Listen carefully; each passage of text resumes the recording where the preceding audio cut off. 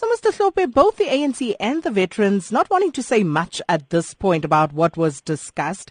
What do you read into this, especially as it pertains to the significance of this move to agree to meet with the veterans?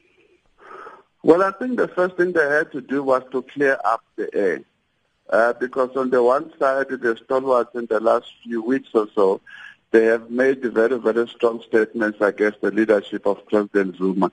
But also President Zuma in the last few weeks or so through the rallies that they had organized in KZN and Mpumalanga had come out, political guns blazing against the position taken by the stalwart. So the first thing that they had to do yesterday was to clear the air, put the issues on the table, and therefore, commit themselves to continuous engagement in the near future. So that's how I see it. There was no way that on day one they were going to deal with all the issues that they seem to be unhappy with each other. Do the veterans have any real power over the ANC in terms of convincing the party to have President Jacob Zuma step down? Not necessarily so, because at the most, they are just a loose coalition, so to speak, and they don't have a center of power. They don't have one position that they hold in terms of what should be happening to the leadership of the ANC. Their main strength is that they have been there. They are veterans, they are experienced people, and therefore they are, respected to that extent.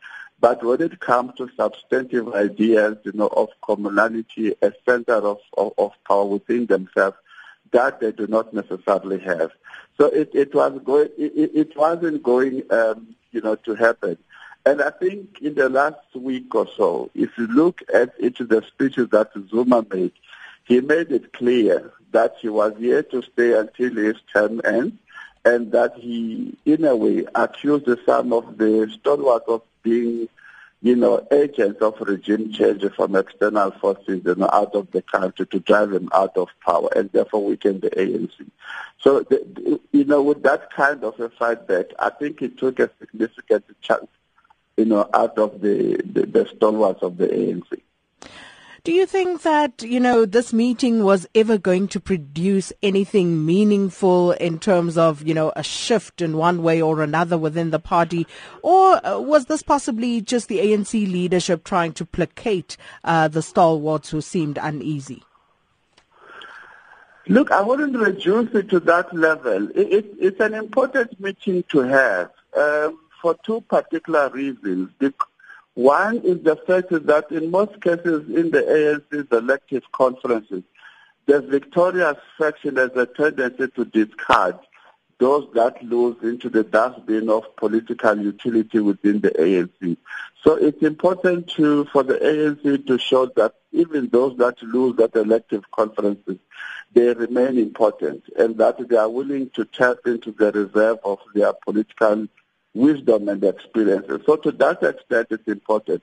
Secondly, I think if the ANC leadership is wise enough, it has given them a window to begin to strategize on how to capture, so to speak, the black middle class and other middle class within the suburban areas, because the stalwarts that we are talking about, they have a significant presence in those areas.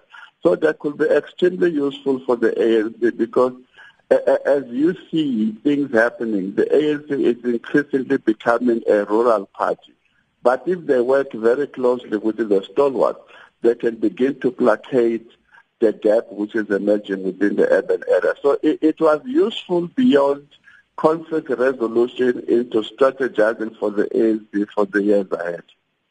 And in terms of the calls that were made by the veterans ahead of this particular meeting, where do they stand now? Do they still go full steam ahead and making those demands, or do they now leave it to the party to decide? Well, they have to leave they are a bit conflicted, because having been there, they also don't want to be said to be ruling from the grave. And yet they cannot keep quiet when they think that things are getting extremely out of line. So they have to make their contest. And on the other hand, President Zuma has a point to say that, issues within the ANC need to be addressed through the structures of the ANC. Although the structures and processes of the ANC have also been captured by factionalists. So they were not going to win that much because the tradition of the ANC demands that, they behave within the structures of the ANC. So it's not it's not necessarily a useless exercise, so to speak.